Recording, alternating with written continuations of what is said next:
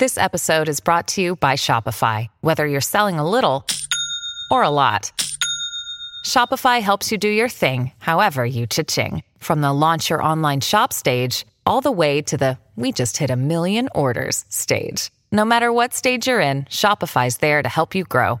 Sign up for a $1 per month trial period at shopify.com/special offer, all lowercase. That's shopify.com/special offer.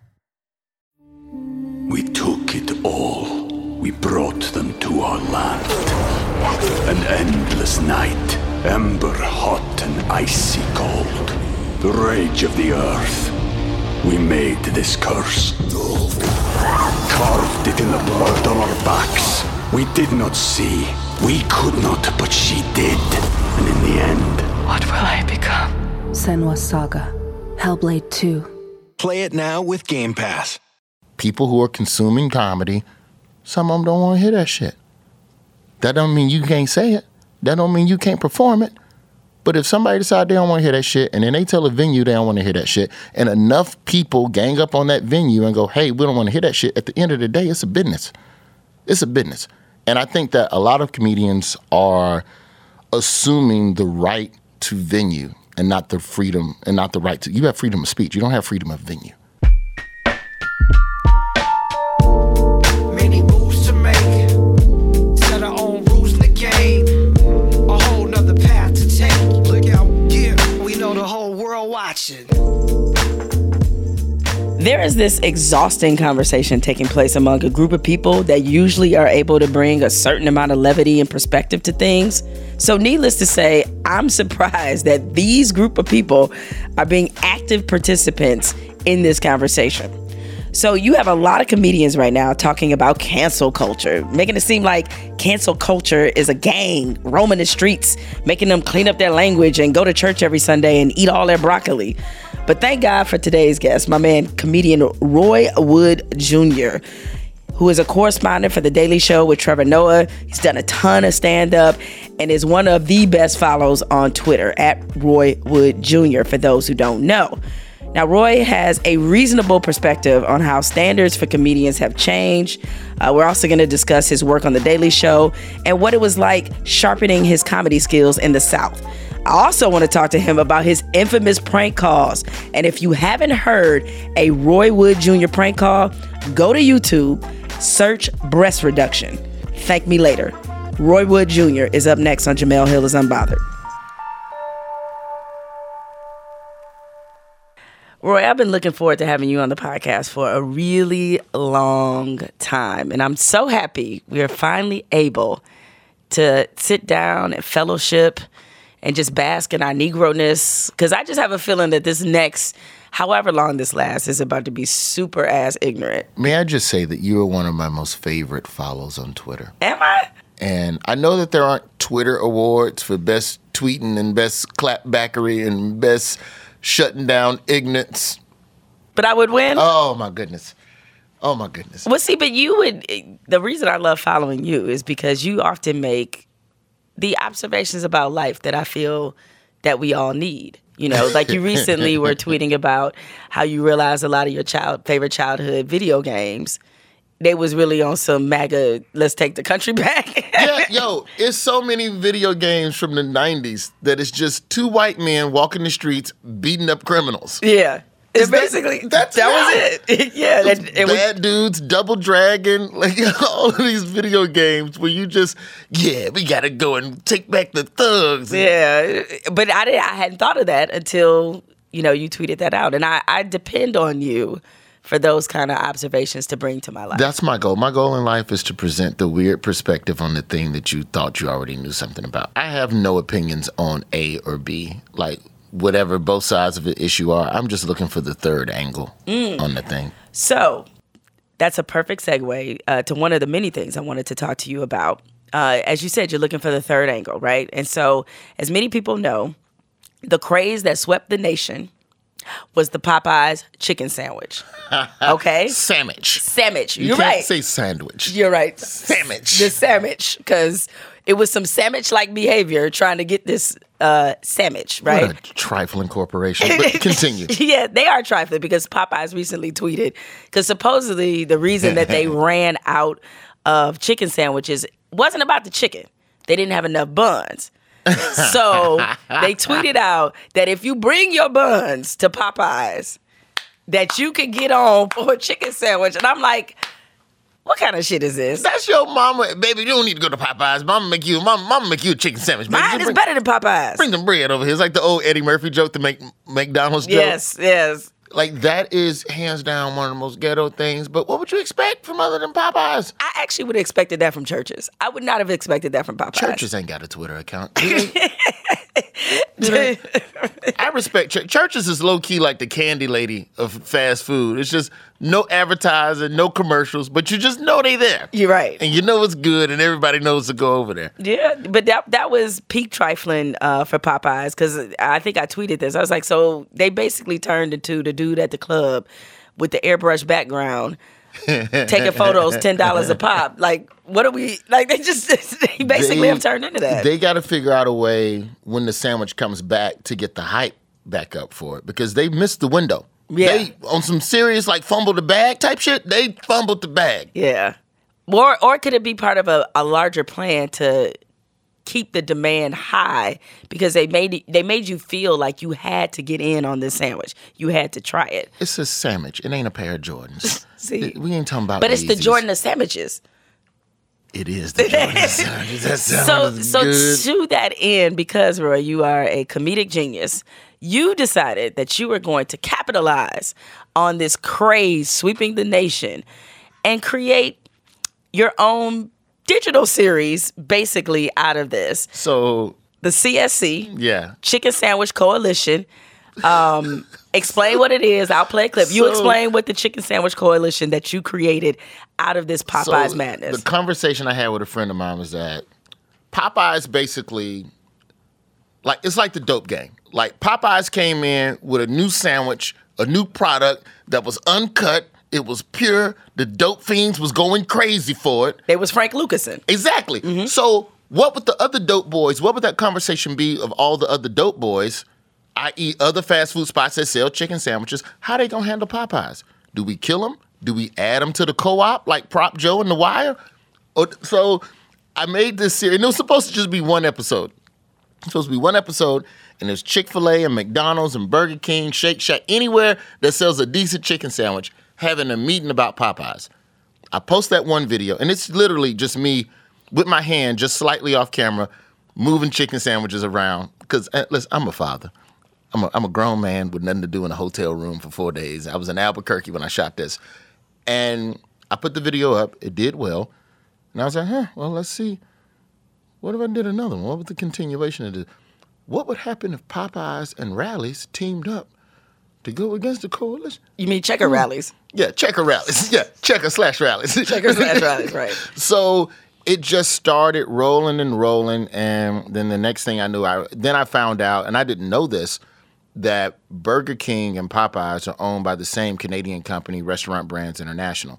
So in researching Popeyes, I found that out about Burger King, and I go, oh, well, Burger King's in the coalition. What if Burger King is really a spy for Popeyes, but within the coalition, and Burger King and Popeyes real plot twist? So I'm like, I got to do another episode. So pretty much every 3 days, I drove around whatever city I was in, and I would buy 12 different sandwiches and use those were the actors, essentially. I know this sounds crazy, but it made me laugh. And I'm just at a point career-wise where you do the Daily Show, you do your stand-up, but you know what? I'm going to go and do some goofy shit. This makes me laugh. Okay. Well, for those who haven't heard /seen an episode of CSC. The Coalition. We got CSC, Chicken Sandwich Coalition.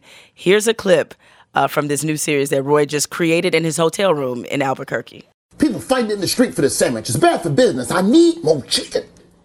I just made a move on the coalition. I can't hold these corners without more product. This is Popeyes. Call the Colombians and see if they got something. I need to call you back. This is Rallies. Checkers. It's Rallies now. You need to pick one. Give me one reason why I shouldn't kick your double name ass off this counter right now. I know why you can't get all the chicken you need. Somebody's setting you up. And what do you want for it? I want to roll with you. So Roy, you a special person. Because now, so that we taped that when Popeyes announced that they were out of chicken. So the thought was, what if McDonald's was the one that cut off the supply? And now Popeyes ain't got no more chicken because McDonald's is hating. And I really believe, in the real world, I really believe that type of low-down dirtiness goes on in the fast food game.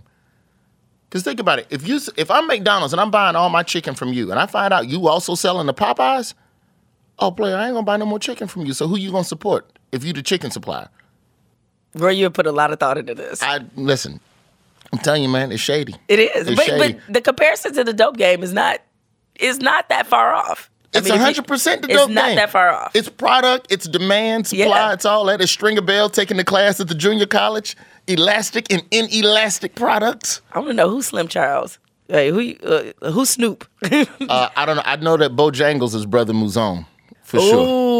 Just coming in trying to kill everybody. Yeah. That's his job. Oh, my goodness. Well, yeah, it's fun to take stuff that's happening in the real world and figure out a way to put a joke to it. It definitely speaks to the level of creativity that you have. So tell everybody, I'll say this real quickly before we get into your origin story. I came across you because I was listening to The Foxhole. Jamie Foxx's, Jamie Foxx's former Comedy Network, which, Kevin Hart has something similar called Laugh Out Loud Network. XM, on satellite radio. So I was just flipping around one day, and then it was a prank call. I thought it was actually a real call, right? And I was just like, what is going on? And I was laughing my ass off. And so I started listening to The Foxhole on a regular basis, and they would play your prank calls. The regular rotation on the regular rotation on there. And so I was like, who is this Roy Wood Jr.? And I think you mentioned at some point that you had a CD. And I went and purchased the CD. I put money in your pocket, Roy.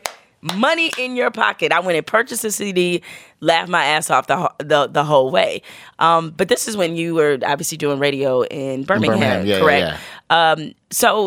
But let's go back before then, because I know you went to FAM, and that's when you started doing comedy. What was it that drove you to pursue this profession? Like, I always wanted to do stand-up, but then I just never had the courage, because I was never in a school for more. It wasn't until high school that I was in a school system for more than 2 years. So I was always bouncing around town to another school, to another school. Why were you bouncing around so much? My mom was trying to put me in gifted classes. So, like, in those days, you could lie about your address a lot easier without the government. Without going to prison? Yeah, exactly. If you black, that is. Exactly. Shout out Felicity. So my mom was trying to find the best classrooms for me. And so once I got to high school and I started fitting in, I'm like, I ain't finna try this comedy shit now. I'm finally in the school. Ain't nobody cracking on me. I just need to be quiet. Got to college, and the cool thing about college is that you get to become a new person because nobody knew you or whatever. So I was kind of cracking jokes here and there, never quite got over the hump. Then I was 19, I stole some blue jeans from Dillard's. Shout out to Tallahassee Mall, North Monroe Street. The best blue jeans money could. Well, I didn't spend buy money. them. But yes. Best place to steal blue jeans, apparently. So in the process of getting on probation for that. Oh, wait, you got caught? Oh, yeah. Hell yeah.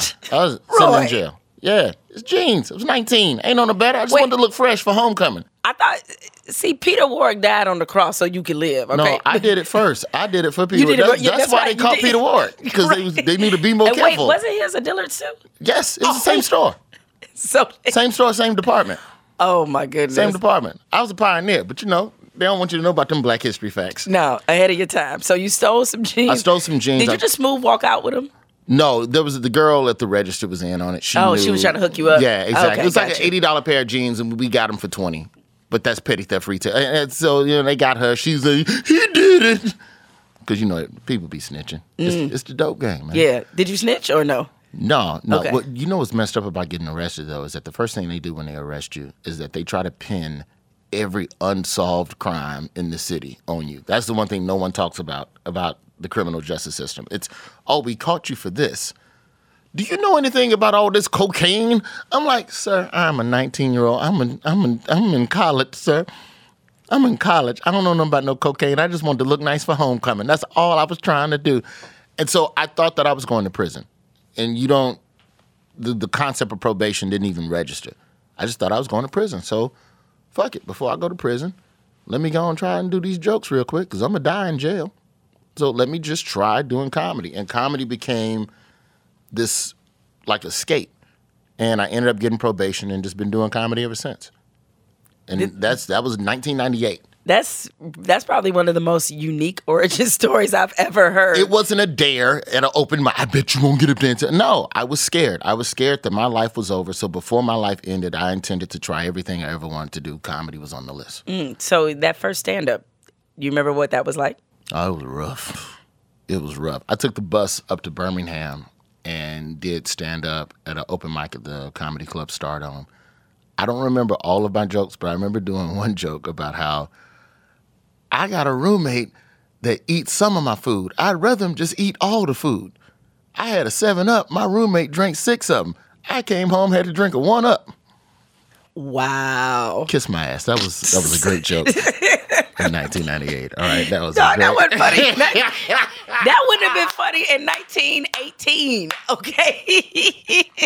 I told it with confidence, though. It's all about stage presence. You're right. It's all about how you sell it. It got a chuckle. Did it? It got one of them, oh, bless his heart chuckles. So at what point did you feel like, hey, I'm actually good at this? Like once you started kind of getting over those fears, and when did you recognize that you were actually good? I still don't feel like I'm good. I know that when I graduated, so I spent my last 2 years of college as a road comedian and still taking my journalism classes. And what I did, I stacked my courses. Wait, you were in journalism? Yeah. J school action, a little bit of that. We lost another one.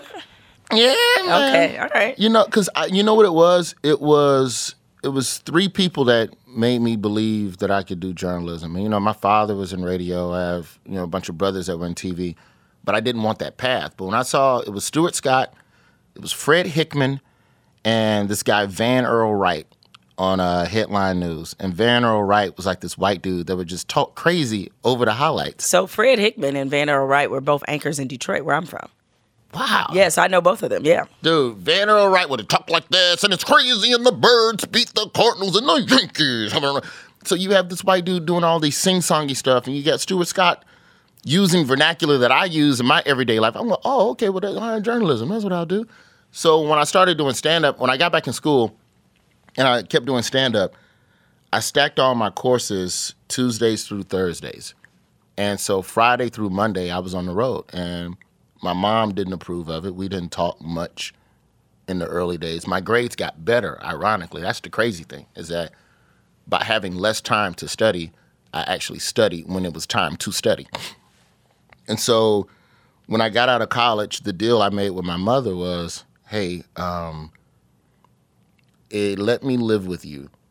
And if every year I make more money than I do the year before, then I get another year with you.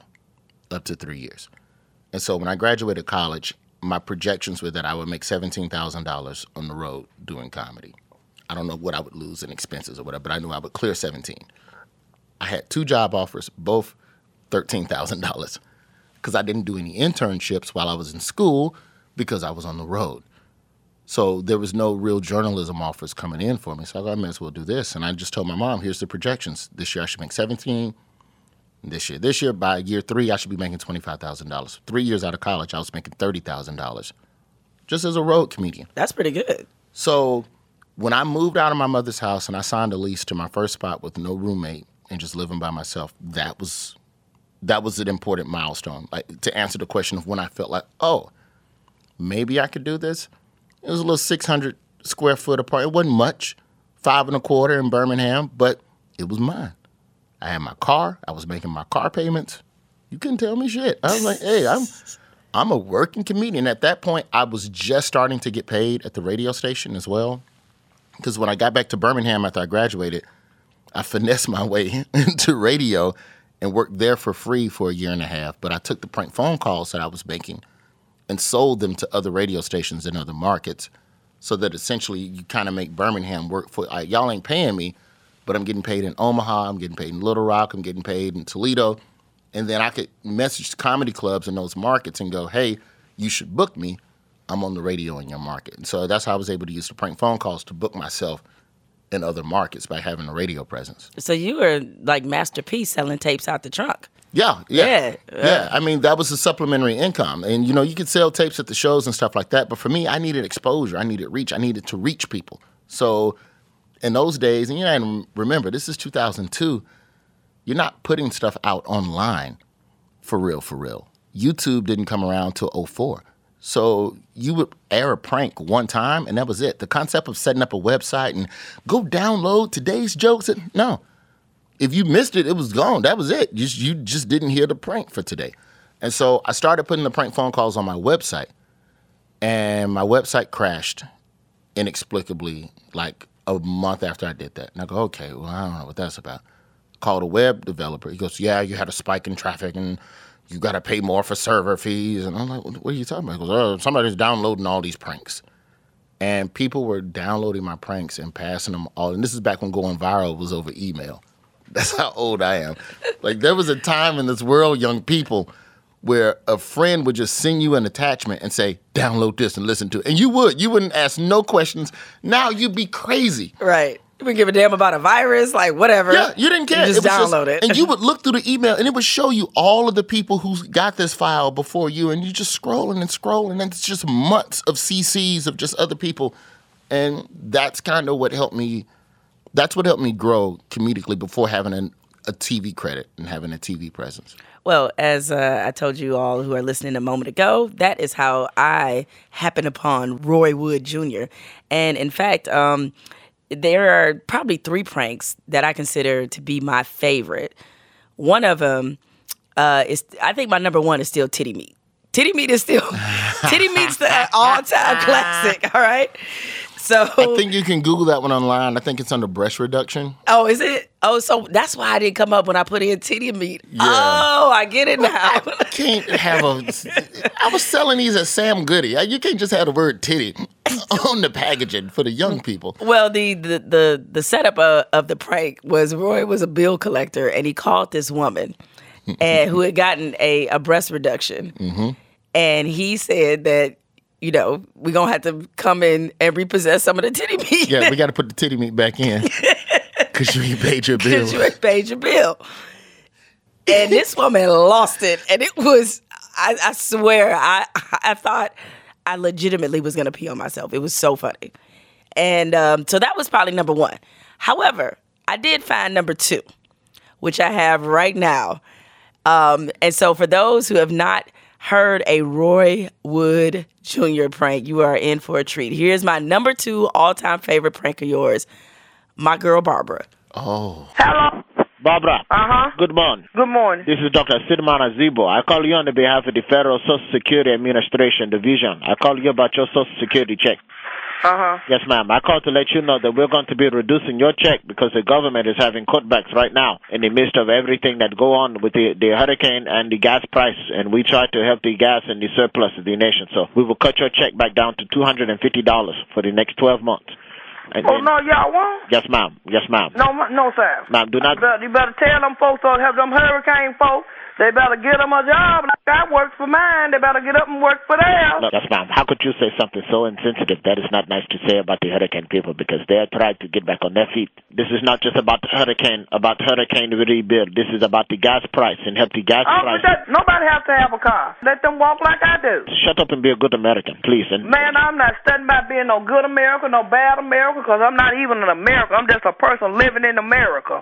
There's no such thing as a good or a bad American. I bet I'd be a bad American if I come and slap you for hollering at me like that. No, if you come and slap me, you'll be a dead American because I'm going to fuck you up. No, ma'am, you will not touch me because I'm a trained...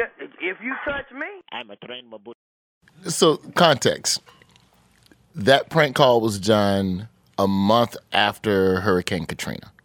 And so Birmingham was a city where a lot of refugees had been moved to. And so in a lot of the cities where Katrina survivors were moved to, there was tension. There was real tension between the use of resources and, these people coming in, they getting our jobs. And there was it was kind of fucked up, but that's what the mood was. So I tried to use what was going on in the real world and just call a woman and just go, yeah, we need you to take that to go help them.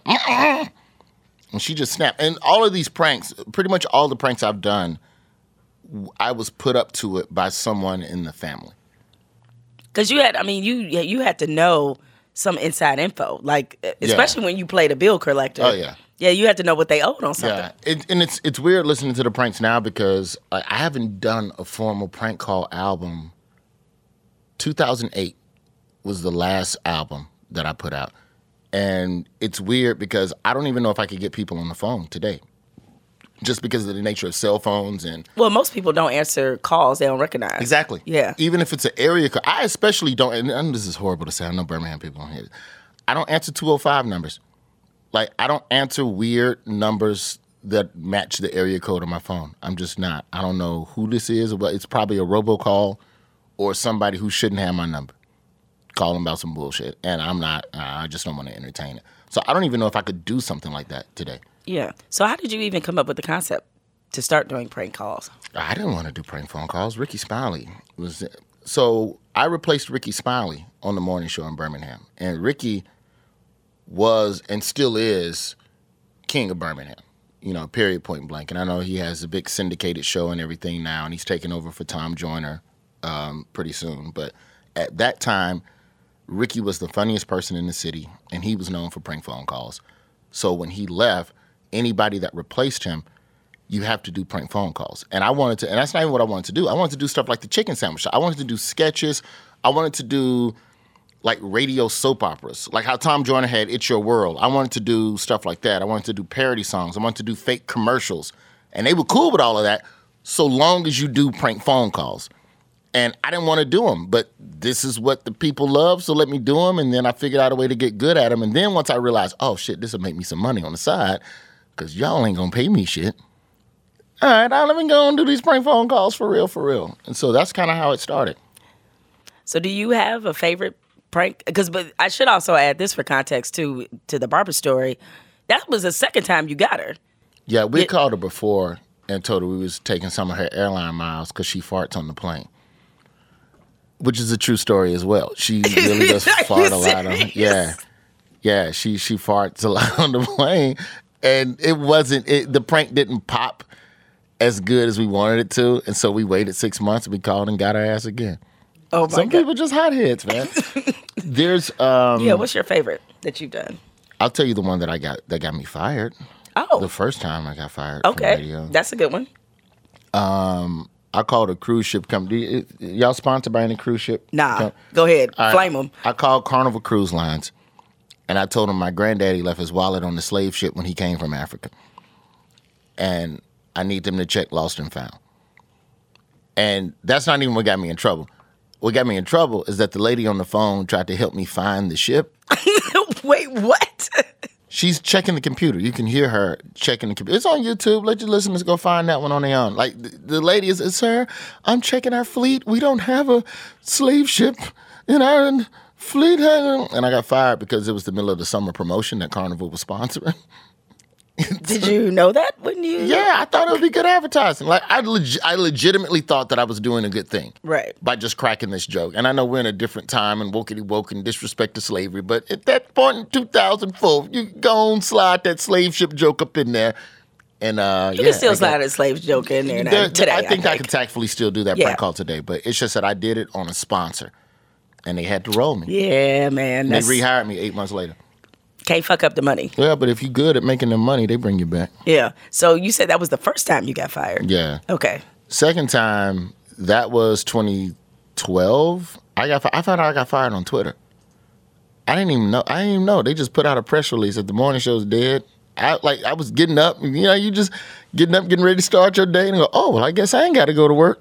I was like, wait, were you on your way into work? Well, at the time, I was in L.A. doing the show remotely because I booked a sitcom, and that was part of the problem, was that they didn't want me being on the West Coast while the rest of the show was still in Alabama. And they go, well, we just rather. I go, well, y'all could have just said something. It's L.A. time. I'm getting up at 2 a.m. and prep the whole show, then go to check Twitter, and I see all these people going, we always love Roy. Damn, man, I'm so sad he gone. I'm like, did I die? Because whenever you get fired, people say the same stuff when you get fired. The same as when you die. Man, he was funny, man. I really missed him. Yeah. I was like, no, Lord. Is this what heaven is like? A Ramada Inn? Well, I guess you could say you'll never forget that experience. No, but even as you were on the radio and building your career, you toured a lot in the South, right? I mean, that was kind of your domain. That was when I started. Like, my first 10 years of stand-up was just road work in the South. You know, if I could do it again, I would have got to the coast faster.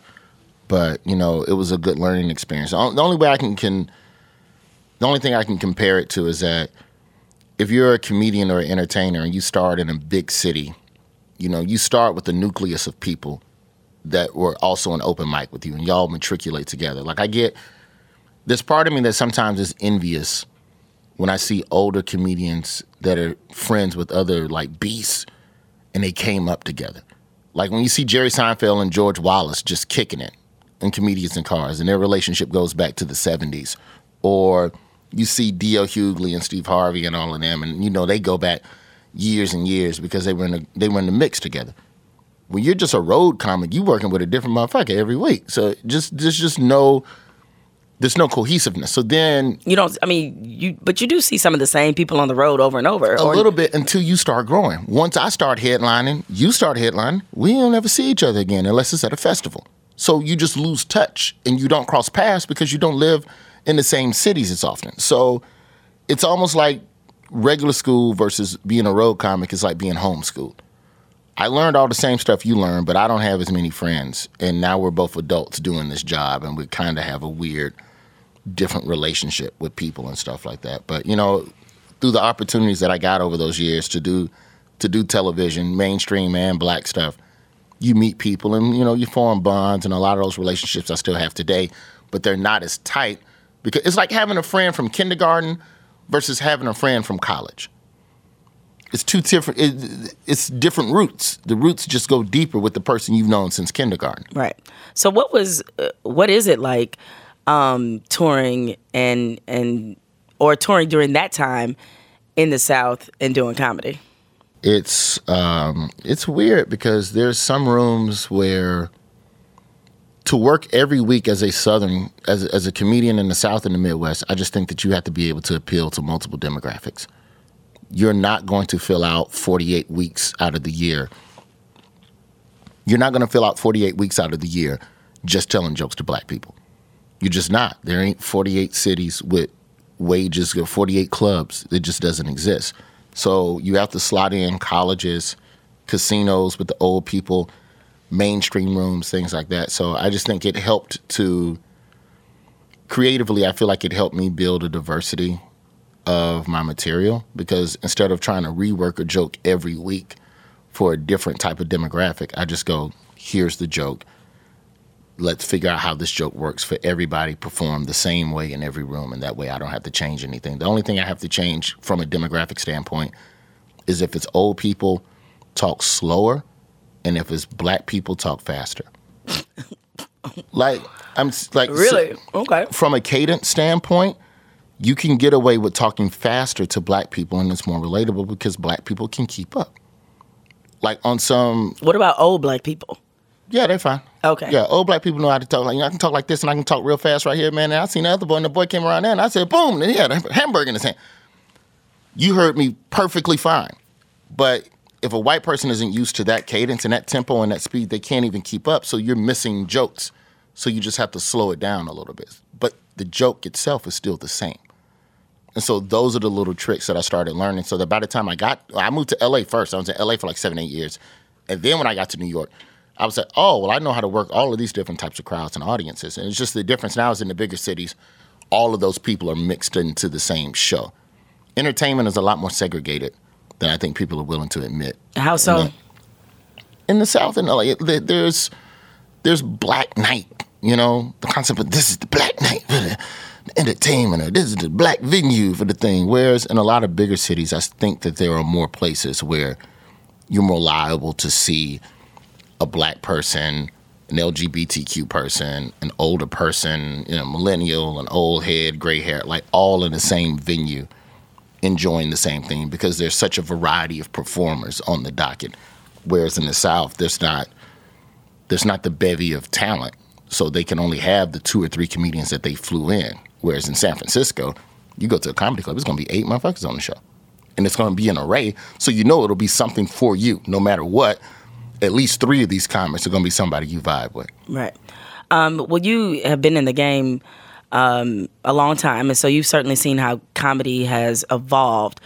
We have to take a quick break. But when we come back, I definitely want to talk to you about what seems to be just a constant discussion in comedy about the culture, cancel culture. What jokes can you tell in 2019? What jokes can't you tell? So we're going to dive into that as soon as we come back.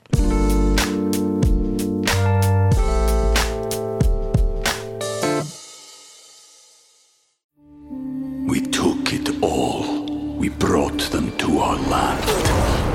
An endless night, ember hot and icy cold. The rage of the earth. We made this curse. Carved it in the blood on our backs. We did not see. We could not, but she did. And in the end... What will I become? Senua's Saga. Hellblade 2. Play it now with Game Pass.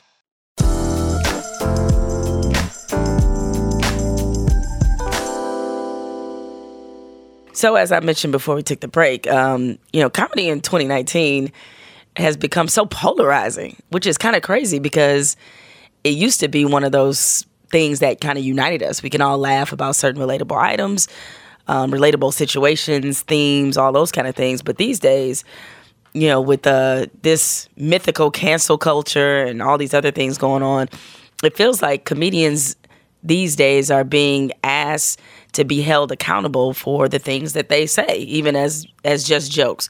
So, Roy, given that you're clearly the expert in this situation, do you feel like this environment is too harsh, just right on comedians? Like, what is your perspective of this cancel culture versus comedians situation that we see happening?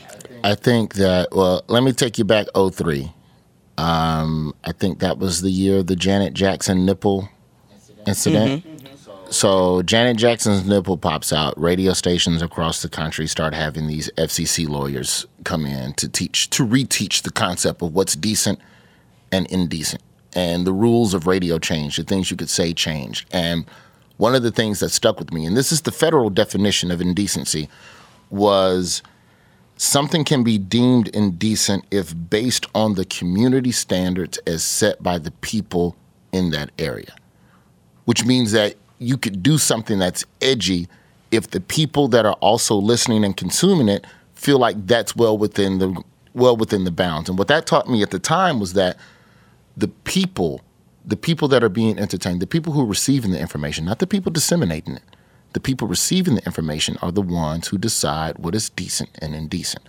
The community at large makes that decision, not the performer, the community.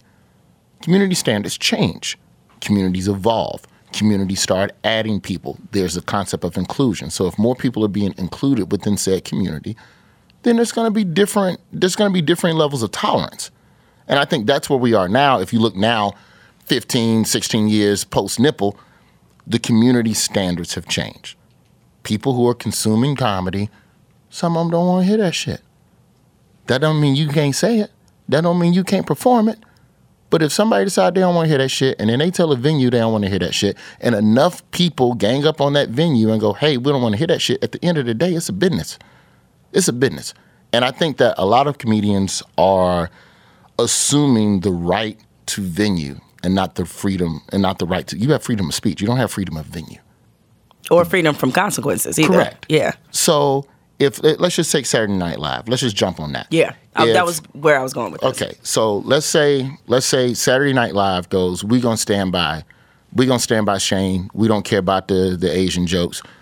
We believe in the performer. But then if enough people gang up on SNL and go, we will not watch your show. We will make it hell for your advertisers. That's bad for business. And at the end of the day, every corporation, every network is here to make money. They don't give a fuck about the concept of freedom of speech and empowerment and the message that it sends. And how dare you expect righteousness from a corporation? You's a clown motherfucker if you think that Saturday Night Live is going to stand by somebody that's bad for business. Especially somebody who most people have not been exposed to yet. Exactly. Right. So he has the right. Shane got the right to say whatever the fuck he wants to say. But if Saturday Night Live decides that you bad for business, you got to go. Now, is that right that all of these people are speaking out? You can be mad at that. You can be mad at that. But to say that these people are wrong for being angry at Chappelle, I don't think is fair. Right. Go ahead and be angry. The thing with Chappelle that's different from someone like Shane is that Chappelle ain't got nothing you can take from him. Chappelle's not on a network. Chappelle's not doing anything that you could like legitimately go and criticize and attack the advertisers on. He's self-made. So I don't think that there's a connection between the two. I just think that there's a way for, as a comedian, you just have to decide. The community, the standards of the community at large have changed. Yeah. So do you want to still be edgy or whatever you want to call it? Go ahead and be that. It might be edgy and broke. But there's something that comes with that. There's comedians that I know right now that they don't post where they're performing until the day of the show to keep people from attacking the venue and canceling the show. They just announce the city, they sell the tickets, and then an hour before the show, you get an email telling you where the venue is. And they do that to navigate around people that don't want their type of ideology in their town or their city and stuff like that. And so there's ways around it. It's just that to expect everyone to not be offended, because here's the thing, I've not tiptoed a lot. I've kind of tiptoed around the Shane Gillis shit because I'm not Asian. Right. So to speak on for people, whether or not, real quick, for people who don't know, Shane Gillis was supposed to be a cast member for Saturday Night Live. No, he was. Get that brother his credit. Oh, he was. You're right. He was hired. He was hired. And then, much like Craig and Friday, he got fired for stealing boxes. Okay? He got fired because they dug through the crates and he made some racist jokes about Asians, and all hell broke loose, and he's suddenly out of a job. He got fired on his day off. He hadn't even started yet. Now, the context also is that they also hired their first ever Asian cast member. At the same time. Right. So it was a lot going on. But so it's tension. Yeah, That's tension. is. But yeah, you said, with you not being a member of that community, then you don't feel necessarily, were you saying like you don't feel necessarily? It's a lot of chiming in on stuff that it's like, that ain't none of my business. That ain't my bag. Yeah. That ain't my bag. Like if Shane Gillis has said nigga, all right, let's have a conversation. Okay. Let's see. Let's analyze the vocal inflection. Was there an attempt at a joke? Did he stick the joke? Like there's other layers that could be added to that. But if people have decided that they don't want that, at the end of the day, it's capitalism above all, and that's what I think a lot of comedians that are upset at this culture haven't quite grasped. Is that the fight for righteousness will never be superlative to the fight for money. Well, you brought up Chappelle, and I watched Sticks and Stones. Some parts I laughed at, some parts I didn't. I am of the belief that you can get away with literally saying anything if it's funny. Correct. And I compared that, and some of this it's not a perfect analogy, but Tiffany Haddish also has a Netflix special. It's not about her. She has 6 female comedians. They ready, yeah. Right? That she is given this platform and they're all performing. One of the people that is in that group is a transgender comedian, Flame Monroe. Mm-hmm. Hilarious, yeah. Right? Hilarious, and definitely not for the easily offended, for sure. Now, people were on Chappelle's ass about the transgender jokes that he told. Correct. I think a lot of it was, frankly, the special. I was a little disappointed because he sounded as if he was old man yelling at cloud. That it sounded a little mean. For sure, some of it was mean. Like just full disclosure, he went after one of my girls, Dream Hampton, who produced the R. Kelly docuseries, correct, Surviving R. Kelly on Lifetime. Threw her name in there for no reason at all. It just seemed kind of weird to me. And then he's caping for Louis C.K. It just went in a lot of unnecessary directions where I'm like, dude, this shit ain't even funny. It's like, do a Twitter rant, because it feels like that's what you wanted to do as opposed to entertain people. I think that the difference between the lack of outrage on Flame versus the outrage towards Dave is just ownership and agency of being a member of the communities which you're criticizing. Or if it comes across less critical, if it comes across less analytical and more critical.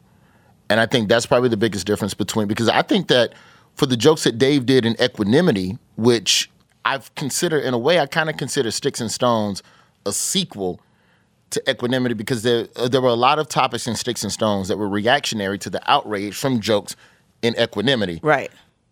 And I didn't think that outrage was actually all that warranted. It's because it was analytical. Yeah. And I think that equanimity was more analytical than where Sticks and Stones, in certain parts, some of the jokes came from a place of criticism. And so I think that a lot of people are, well, I don't want to be pointed at. No one wants to be pointed at all. But that's also what comedy is supposed to do. Comedy is supposed to be able to take whatever it is that makes you feel uncomfortable and show the mirror. And people can go, fuck that, I don't like it.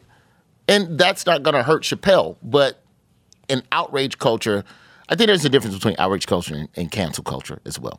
I think outrage culture then begets the canceling. Whereas the first time with Chappelle, because no one's saying delete your Netflix or I ain't going to watch Netflix no more because Chappelle attacked trans people. Like, no one is saying that. Right. Whereas with SNL, people were legit going, fuck SNL, I'll never watch it again. It's trash, it's terrible, I'll attack the advertisers. And so I think that's where if there's nothing you can take away from the person, it's just outrage and it's just yelling and everybody's gonna get mad. Yeah, I mean, I didn't think he needed to even respond to it. I guess I was a little surprised that he sort of did. I mean, there were some jokes in Sticks and Stones that I thought were like brilliant. I thought the Anthony Bourdain joke was brilliant. I mean, I thought that was brilliant. And even the alphabet in the car, that had a lot of potential. I thought he undercut it with some things, but that had a lot of potential. Do you think, though, that because Dave stepped out and gave jokes that were to some degree reactionary to things in the zeitgeist instead of his own analysis That's of what it things in the was. zeitgeist? Totally. But do you think that has come about because we do live in a time where people are more vocal and more critical of status? Because no stand-up in the last 5 years has had to deal with legitimate analysis, like where journalists are breaking down your set joke by joke, and everyone has a Twitter, so everyone has an opinion. Everyone is essentially a reporter now. So I think that type of stuff, that pressure of, I didn't like that, to some degree for Dave, that becomes his zeitgeist. And if he has to talk about the things that are happening around him, being criticized is one of the things that happened to him. So here's a way to bring that up. Yeah, I guess you're right about that. And maybe because I've been watching Chappelle for so long, I'm used to analytical Dave.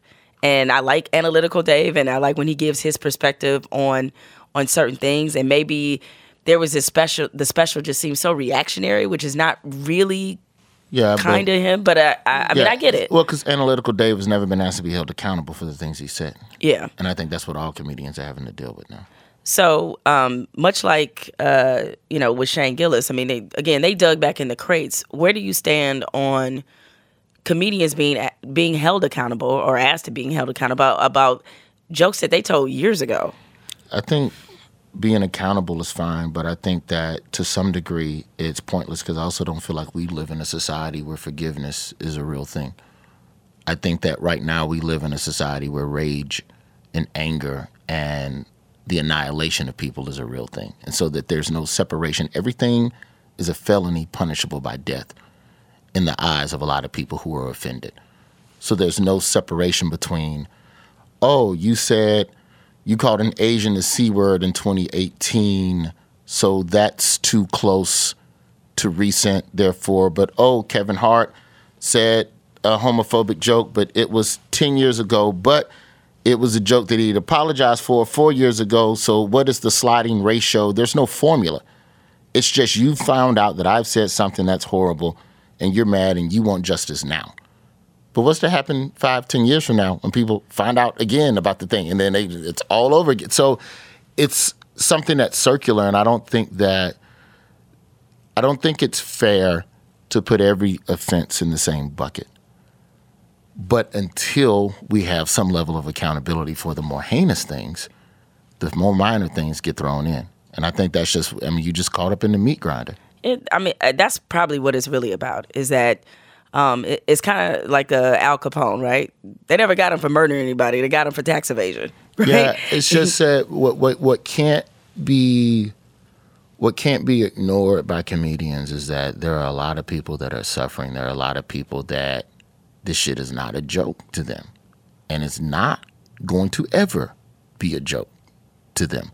So if they never heard about the original XYZ, and then they hear about it now, their anger is now. They don't get to place their anger in the past with your previous apology. If you don't want to apologize again, that's fine. If you don't want to apologize at all, you don't have to. I don't think every comedian should be out here apologizing for every joke that they tried to tell. But you also have to know what comes with that. And to me, it's the outrage at the outrage that I get that confuses me more. I completely understand why people are mad. I completely understand why people wouldn't want you on their television every week for something that affects them emotionally on a deeper level. But to be mad at people being mad, I just don't think that makes sense. I just think it's wasted energy. Was it easier or better to tell jokes under the Obama administration? And I kind of mean that as a real question, because part of this anger that we see is, this is not, we blame Donald Trump for a lot, which he deserves a lot of blame for. But I certainly don't want to give him credit for too much. This anger has always been bubbling in America, don't get me wrong. But especially now, given the tone of this administration, the marginalization that's happening to different communities, everything was not necessarily perfect under Obama. That's not the case. But the tone of the country was a little bit different. So does it have something to do, like you said, that misdirected anger? Everyone wants to be heard because they're being mistreated in the real world. So anything that exacerbates that is in the crosshairs immediately. Like white people mad too. You mentioned Trump at a show, they get up and start yelling the same way someone would if you did a trans joke. Like talk about Trump. That's our president. You stand for our president. Like, I done Kaepernick taking knee jokes and had white people walk out of the show, and but that's expected. Like, that's just what it's gonna be, man. And I don't know. I'll say this: I have more fun performing now under Trump than I did Obama. Why is that? Because it's more difficult, and if it's more difficult and you stick the landing, it's more rewarding. It's a more dangerous attempt at comedy. Comedy is more deadly now. Obama, there was some degree of a safety net because you knew everybody was still kind of chill and a lot more of a tolerant mood to certain levels of injustice. But now, when you have real injustice happening in the real world and it's on TV every day, and you have people in cages, you have people getting split at the border, like you have all of this real shit happening, and then you hear a joke about it, that shit hit differently. But if you have a way of doing a joke on those things and navigating all of those little tight, what is it, needle? The thread the needle. Mm-hmm. And you're able to thread that needle of indecency and land in a safe place, that's one of the most brilliant things that I think any performer could ever pull off, especially a comedian. I think that's why we've always loved Chappelle, is because he's been able to thread the needle. And I think that there's a degree of disappointment that a lot of people have at Chappelle because they feel like he didn't properly thread the needle on the last special. And I think that comes from having an expectation of more and greatness and all those things. So I think all of that stuff is still rooted in the respect for Chappelle's skill set. And it's not just straight up just, fuck him, he said the thing. Yeah, well, I think about, I've had this discussion with other comedians who have been on the podcast about whether or not Raw could ever be made today. No. Couldn't happen, right? Raw, no. Raw is up out of there. Half the black movies in the 90s couldn't be made today. I went back and watched Low Down Dirty Shame. You couldn't make that today? You couldn't make that today. You could make it, but you would have to take out the gay character. You have to take out, yep, you would, yeah. You'd have to take out the gay character, or you would have to completely change Keenen Ivory Wayans' relationship with the gay character. Because their entire run is homophobia. Yep. Keenen wakes up in the bed with them, and the gay character rolls over and smiles. I worked them in the crying game, yeah. Yeah, yep. and Keenen screams and runs out the room and thinks that they had sex. Like, there's so many homophobia-based jokes from black cinema. Oh, yeah. In the 90s that it just wouldn't work. Mm-hmm. I don't even know if you could do In Living Color Men on film. Or you would have to do it with actual gay characters. And that goes back to the concept of ownership and agency to make the joke if you are part of the community with which the joke is deriving from. I think that is probably the only way you could get away with that.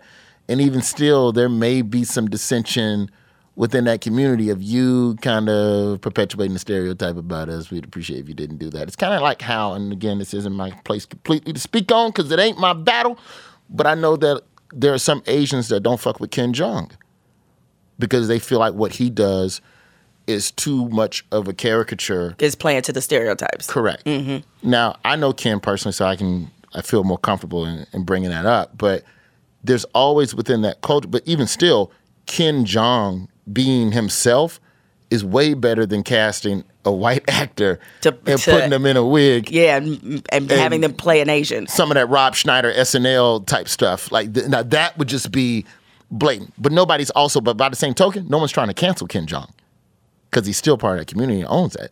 And so there's a lot of people that love Ken. So it's like, it's this thing where if you're of the culture, it's probably easier to get away with that type of stuff now.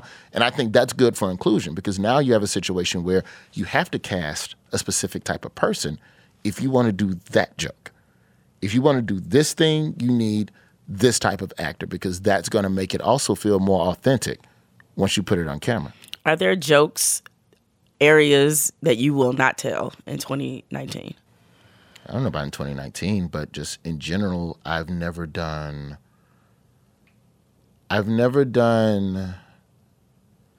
sex, obesity, disability. Those are my three. Those are the three that I for sure don't really. And I count disease to a degree as disability. You know, just anything that's not your fault. I never did sex humor. A lot of it's rooted in the early days when I was trying to get on Comic View. And so when I got turned down for Comic View 2 years in a row at a time where I felt like I got 6 minutes. This is as good as this bullshit. I was thinking in my mind as you were saying that. How? Okay. But as a young comedian, you sit and you watch and you hate. And so I would watch Comic View every year and I would just hate. And I was like, man, he ain't funny. Man, I got a joke. He opened for me that one time. So you sit there and watch. So I spent an entire year. The second time I got turned down for Comic View, I spent an entire year cataloging the topics of each episode so that I could see what was everything that every black comedian that's on television is talking about, and then make it a point to not talk about any of those things. So at minimum, you have to respect originality. So now you have to fuck with me just because you're not judging my material topic for topic. Because if I do a section, so the things that were most prominent in my research, it was sex jokes, it was poverty jokes, it was you so ugly, people so fat, and a lot of handicap jokes. So inherently, I just never touched those topics because I knew that it was going to be 90 other people telling jokes on these topics. And if I submit a tape to get on Comic View, you're going to compare my handicap joke to his. So just, I just don't want to do that. Like, there's enough people doing it that for me, it's lazy. I would rather just talk about something different. And so that just formed habitually, that just stayed. And 20 years later, to this day, I just don't, it's just not my thing. So where do you get where does most of your material come from? You just find stuff that people are already mad about and then find another way into the topic. So it's easy because that's more relatable, I enjoy doing comedy that mediates arguments. Like on my first special, I had a bit where we were talking about how, they want people to stand. They want black people to stand for the anthem, right? And the truth of the matter is that black people have never been patriotic. If you just look at the history of black music, we've never written an original patriotic song. Every song that's America, I love America, and ooh, America, America, America, I love America, it was written and performed by white people. Black people will do a cover. We ain't gonna write the song because black people don't sing about America. Black people sing about specific cities where you can have a good time. And I start talking about Welcome to Atlanta. I talk about Will Smith, Miami, and just start going through the song catalog of cities that black people have sung about. And people always bring up Living in America by James Brown and go, oh, well, that's black and it's about America. And I go, yes, but at the end of the song, he just starts naming cities.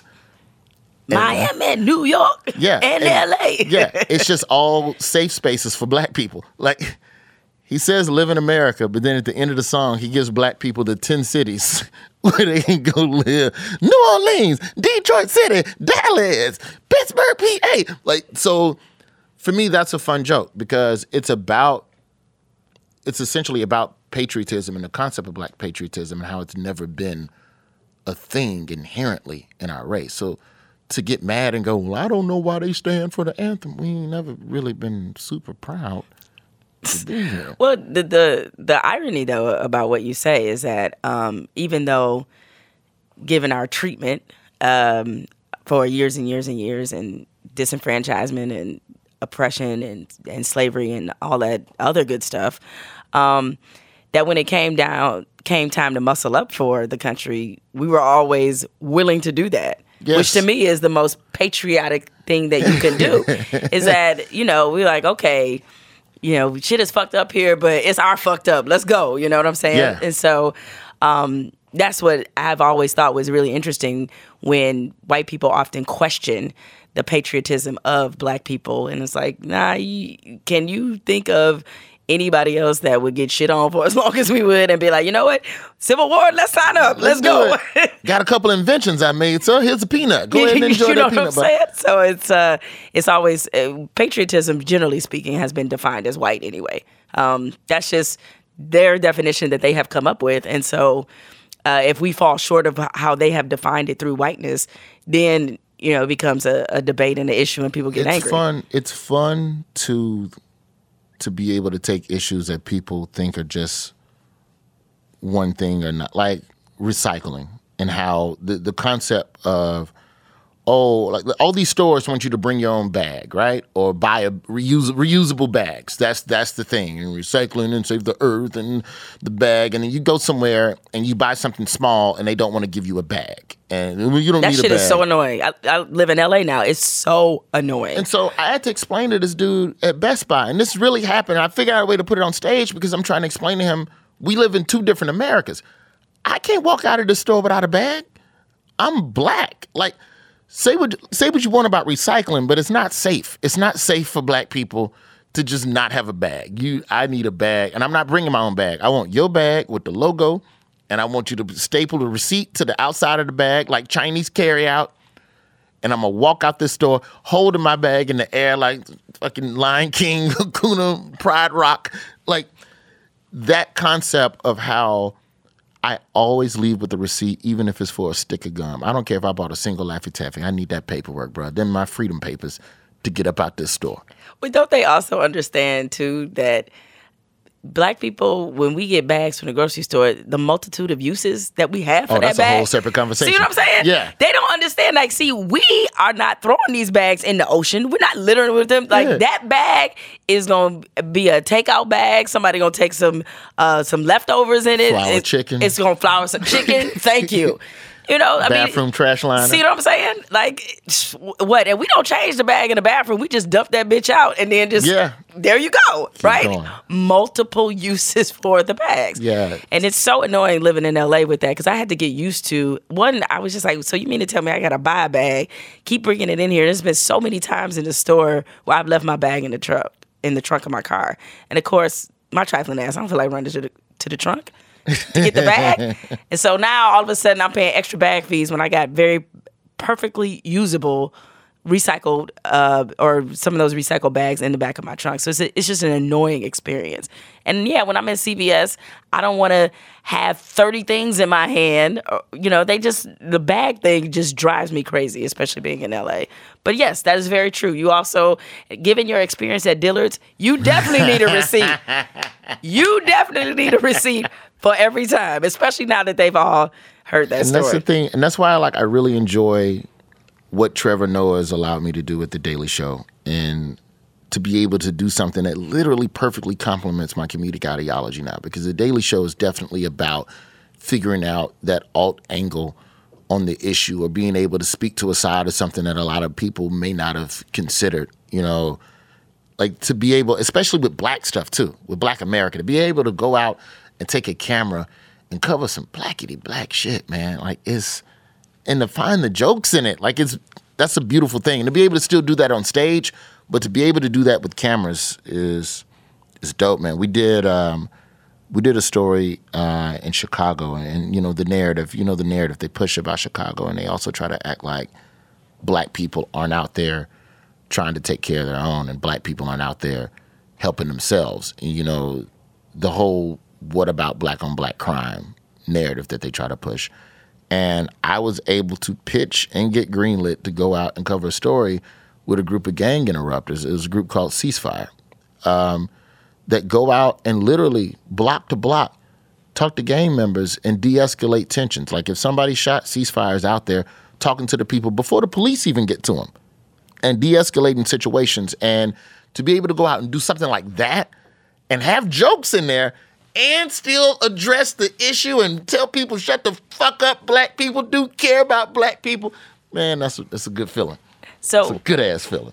Why don't you talk about how you became a regular on the Daily Show? Because I'm told that ESPN has something to do with this. My former company. Yeah. Mm-hmm. So I get fired from radio. The sitcom gets canceled, and for a year, I'm doing road work. I'm doing auditions. I'm doing what I'm supposed to do to try and figure it out.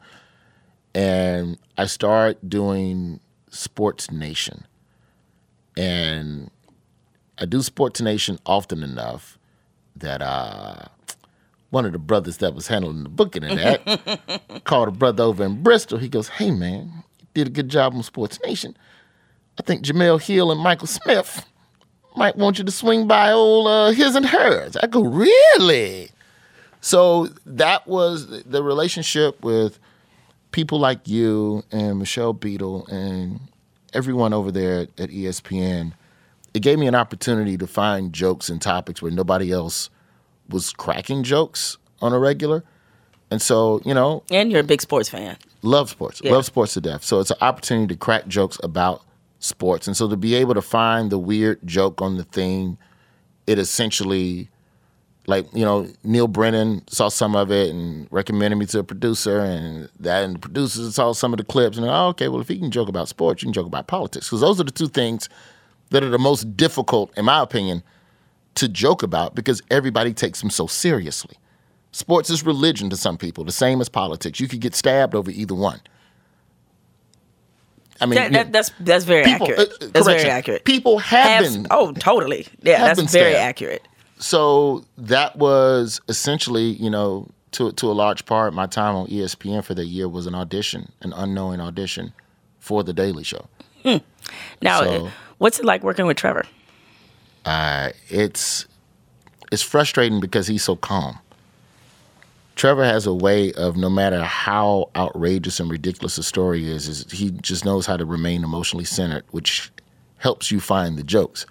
Where I'm the one that's mad and come in like, I don't know what they're doing in South Africa on some yoga Zen shit, but Trevor has mastered it because it helps to construct the show. Because no matter what, of course people are angry, but it's the show's job to disseminate that anger into information. And you put jokes somewhere in as well. Where I'll give you an example.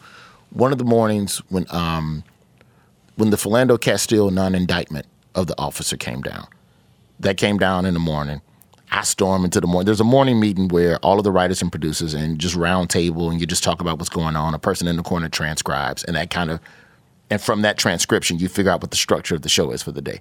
I'm in the meeting. Man, we got to do, and he's body ready to march. I ain't got no jokes. I'm just in there. And then Trevor's like, yes, but here's the issue. And he boom, boom, boom, boom, boom, boom, boom, boom, and he breaks down the entire Philando Castile ordeal, and it turns into a beautiful 8-minute open of the show that went viral. And there wasn't a single joke in there. There was a couple of jokes at the top, but it was very measured and informative, and it had a way of keeping Trevor has a way of keeping people's eyes on the real goals of solving the issue instead of just the show being a place to vent and just knowing you're not alone and being angry. That's part of it, but that's not enough. When you have an opportunity every night for 30 minutes to reach people, you have an opportunity to affect what they think and how they see an issue and how they break it down. And to do that effectively, I think that you have to be calm And I don't do a good job of being calm. You seem so calm. There's days where jokes come out of anger and it's good, like the Oscar So White. So when Creed and Straight Outta Compton got snubbed, that was another day I came in. Man, we got to get them, and they don't even get on black cinema. All they want to do is slave movies. I bet you if Creed had some Negro humming in it, I bet you then they'd nominate it. And then that's when the light bulb went off, and we put out a new trailer of Creed, and we put Negro spirituals under it. I remember this. And so that was the bit from that day. So there's days where anger works, but I think that's the biggest difference between Trevor and I is that I'm probably too close to some of the stuff, and I think maybe with him having a bit of an outsider's perspective, it helps to kind of meter the response as something that's more strategic. Well, because I know we've been talking forever, and I could continue to talk to you forever because you're not just funny, you're also very thoughtful. But I do want to wrap this up with a little segment that I invented, too fucking lazy to name, so I just call it this or that. All right. You get 2 choices, Roy. Okay. 2 choices. The most important thing you must remember about this is that the fate of the world depends on your answers. So no pressure. Okay, pleasure. Don't be trying to closing my eyes. You closing your eyes. Okay, look, don't try to do like other people try to sneak in a third choice. You got 2 choices. All right, this or that. 2 choices. I'm ready. Okay, you ready? I'm ready. Sugar or salt on grits? Salt. Ooh. Who would put sugar on? Ugh. You from Alabama, dude? Cream of wheat ass. A lot of y'all Alabamians do that. Oh, salt. Okay. We all die at 50. All right, cool. Beef or pork ribs? Pork, but beef is better, but only when done right. I've had too many beef ribs that were trash. So I'm very hesitant. So you're going with pork? Going with that swine. Yeah, that pork. That pork. All right. Ryu or Guile? Guile. Ooh. Because Guile would give you life advice after he beat you. Guile would beat you, you'd die in Street Fighter, and then he would say, go home and be a family man. That's a man that cares about you. It is. He cares about you after he whipped your ass. Tropical Punch or Cherry? Tropical Punch. Raw or Delirious? Raw. The number 1 Negro question, I think, which to me defines your blackness. That's how I'm setting this next one up. Off the Wall or Thriller? Thriller. Oh, damn, Roy. It's one answer, dog. That ain't the answer. The answer's off the wall. It's always off the wall. Oh, Roy. Oh, we were doing so well. He was laying next to a tiger. We were doing so well. Thriller? Really? Yes. Do you understand how amazing that Thriller video was? He was on a date, turned into a werewolf, turned back into a regular person, and she still went out with him. That's gangster. You gotta respect that. The ancestors rolling in their graves right now. He had a baby on that album. He did. And moonwalked. Says that I'm the one. The kid is not my son. And then moonwalked. And the little cubes lit up. And that was in the ghetto. Michael Jackson was making the sidewalk light up in the ghetto. I hear you. Those are videos, right? It's off the wall. It's off the wall, man. So we're going to end this podcast on tension? Yes, exactly. Because you deserve it for that answer. I don't expect that from a Wildcat.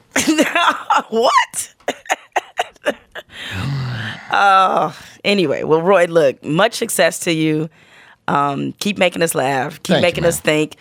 How many? So you got 10 episodes of CSC. The coalition is done right now. Season 1's done? Season 1 is done. 10 episodes. They're on my Twitter. All right. Go find them. Check them out. What's your Twitter handle? It's just Roy Wood Jr., Roy Wood Jr. Mm-hmm. That's me on everything. Put an @sign or .com behind it. See, real simple. You're not one of those that on Facebook is like Simply Delicious Roy Wood Jr. _ whatever. I have a fan page on Facebook that people can find me at, but my personal page I had to flip the name because there's a little too much MAGA action in my inbox. So I understand. Go on and protect the family. No, I'm just amazed that when people on Facebook, some people I went to high school with, or other people, it's just like the diva Keisha. Yeah, it's like Keisha, I'm so lovely Jenkins. It's like, oh, people just whatever affirmations they need. You're right. You got to speak it into existence, and sometimes they put don't it in be your lovely Facebook though. They be ugly. He said that, I didn't.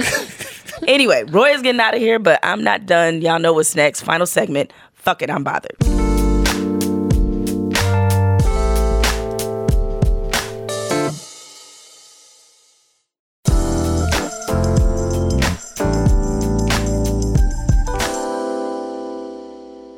When it comes to attending events, I am usually team I don't give a fuck. I never, ever suffer from FOMO, which for the uninitiated means fear of missing out.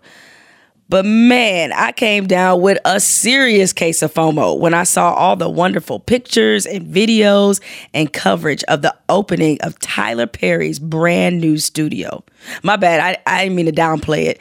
Tyler Perry's brand new empire, because this studio stretches 330 acres in Atlanta, Georgia. So basically half the size of that damn airport. Nah, I'm kidding. But fuck it, I'm bothered. I wasn't invited. Did y'all see the number of beautiful, successful, wonderful, uplifting, historic Black people that were at this grand opening? I swear the only Black people that weren't there were me and Jesus. I mean, all the one-name faves were there. Oprah, Ava, Beyonce, Whoopi, Denzel, Jay-Z, Will, Jada, Viola. I was wondering why on Saturday I didn't see any Black people in L.A. But on the real, what Tyler Perry has done is historic. His story is really the American dream. He's the first Black person to own a major studio outright. And he did it outside of Hollywood's ecosystem. Hollywood wasn't messing with Madea. He showed that there was a Black audience that was being ignored, underserved, and undervalued. He showed Black people were a desirable, reliable, dependable movie market long before they realized that Black people were watching movies after the success of Black Panther. Now, I don't care if you never cared for Madea. I don't care if you've never seen Madea robs a bank, or Madea does her taxes, or Madea does the Dougie. You cannot argue with his success. You have to admire what he's built. So salute to you, Tyler Perry. But damn, you couldn't hook a sister up with a general admission ticket. I couldn't have entered a raffle, sold some candy or something just to get in. But I know you got me next time though, right? Right? Stay unbothered.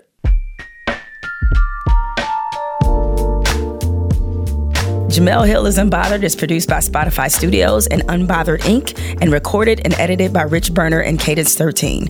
Ashley Van Horn is our head of talent. Evan Dick is our executive producer. Jesse Burton is the executive producer for Spotify, and Denise Holly is the program manager. Our theme music is provided by Corey Greenleaf and Ben Darwish. You can find more from me on Twitter and Instagram at Jemele Hill.